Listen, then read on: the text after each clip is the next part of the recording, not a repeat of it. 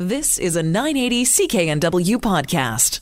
We were talking earlier with the mayor of West Vancouver about his concerns with some of the taxes in Budget 2018. Let's talk now with Anne McMullin, President and CEO of the Urban Development Institute. Anne, thanks so much for being on the show.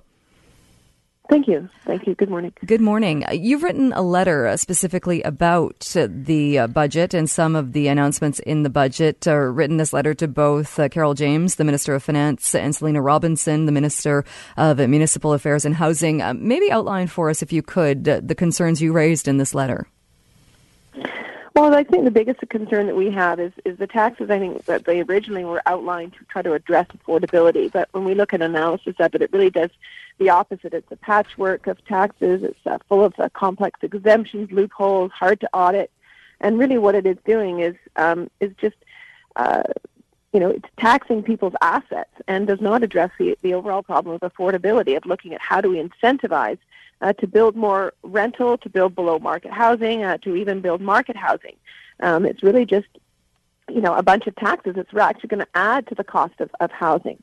It's a tax, maybe it may sound a bit complex, but it's a tax on land, it's a tax on the ability to develop, and it's a tax on the ability to create more housing, even rental housing. It's going to impact the government's own ability to build their target of 114,000 units over 10 years because it's adding costs. And when you talk about the cost to build more housing, maybe break that down if you could. How do you see these taxes actually adding to the costs to get more rental, to get more housing on the market? Right. Well, I think people think, this is a good thing. Let's tax all those rich people that have homes over $3 million. Fair enough. But what it also captures is land, is vacant land. And whether you've got a developer has got, maybe it's even a huge portion of land. There's a development down along the river in Vancouver called River District. There's the Dogwood Pearson lands along in Vancouver. These are rather large tracts of land that a developer will acquire in order to build housing over time. And it can be worth $10, $20, $30 million. So now that land that is slated for development will be taxed because it's worth more than $3 million. So what you're going to do is make housing more expensive to build because now you're putting a huge tax on that land with these new taxes. And then what that can do is either slow down development because it costs more to build homes and to create homes, or it doesn't get built. So then you're reducing the supply, the demand is still there, so the price is up, or those added costs get passed on to the consumer, passed on to the buyer. You're building higher-end homes. You're pricing people out of the market because you're adding more and more costs. We did a quick calculation, and it can add almost $36,000 in increased cost for a single townhome that will be passed on to the buyer, or about $900 in annual rent increases for a concrete apartment building. So those are the kind of numbers that we're looking at. It's more than just, you think, they've exempted, what was the sort of the marketing term? We've exempted 99% of the people because people don't own $3 million homes. But what it does is if you're doing a land assembly, you're acquiring a number of homes to build a number of single-family homes in order to build a low-rise or a number of townhomes, that land is going to then be subject to this tax and what we call the speculation tax. Frankly, it's not a speculation tax. It's what they call an empty homes tax. So those are the kind of numbers that you're looking at. And you, right now, let's say $1 million townhome, which obviously it sounds expensive, but this is an easy round number, about 25% of that, or $280,000 now, is already in taxes. So you're adding even more taxes. So, whether it's gasoline or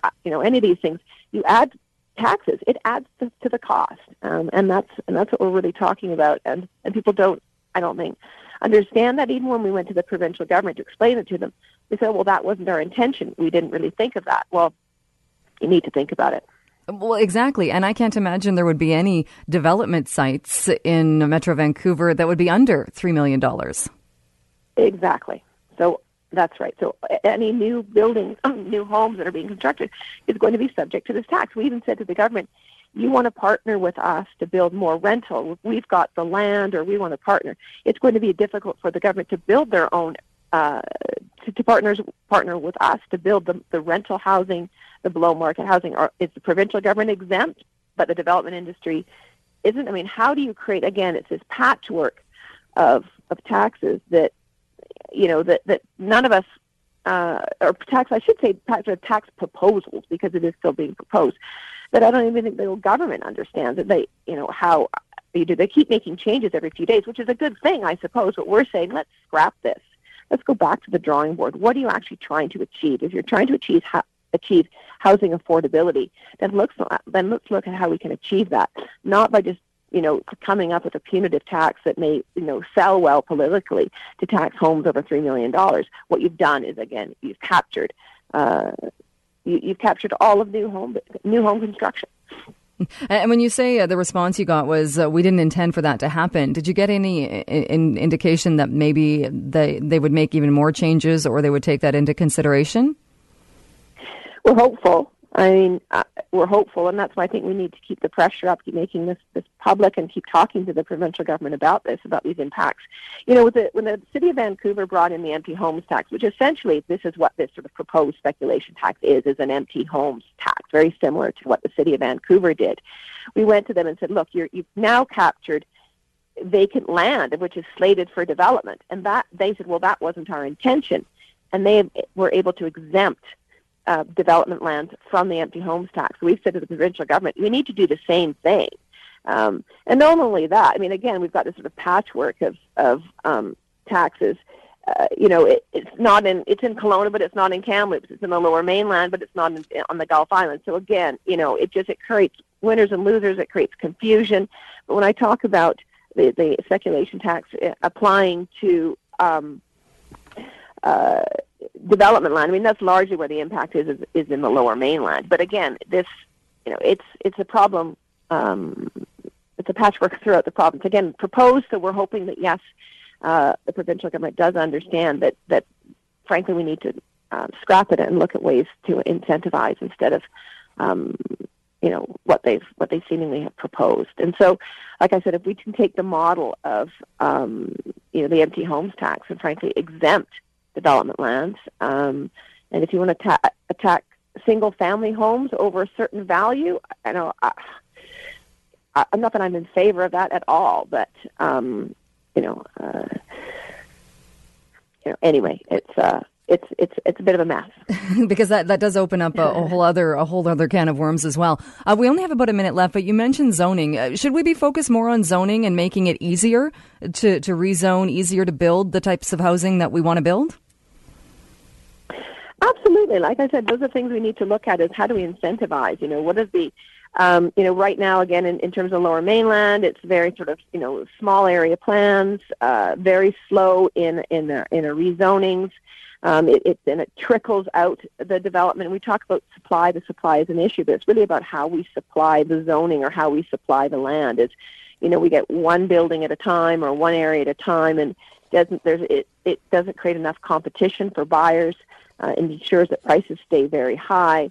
So yes, we need to look at this. We need to look at the fact that it can take 4 and 5 and 6 years to get a rezoning, to get an application to permit, to get a development permit done. So, those are all, again, adding to the cost of housing. When you're looking at holding costs, you're looking at property taxes. All that is when it takes that long to rezone land. All those costs, ultimately get passed on to the buyer, or it drives up the cost so much that it slows down development, of which then it slows down supply when the demand is there and prices go up. So this is what we need to do. We really need to address how are we zoning land, how are we approving projects, and how are we really planning for the kind of growth that we have. People say, oh, well, our supply is meeting the demand because there's 30 to 35,000 people moving here every year. But what we forget or don't realize is, sure, in terms of net migration, we've got about 35,000 people moving into the Lower Mainland every year. But in addition to that, we have about 100,000 students and temporary foreign workers that are in the city every year as well. And we're not accounting for that in our building. We're just accounting for people who are actually immigrating here. Yet, students and others are a huge part of our economy and a huge part of our community. All right. There's international students. So All right, Anne, sorry, we're going to have to address all that. All right, we're out of time, but thank you so much. That is Anne McMullin, President and CEO of the Urban Development Institute. You've been listening to a 980 CKNW podcast. Listen live at cknw.com, the Radio Player Canada app, tune in, Amazon Alexa, HD Radio at 101.1 FM HD2, and on the AM dial, 980 CKNW.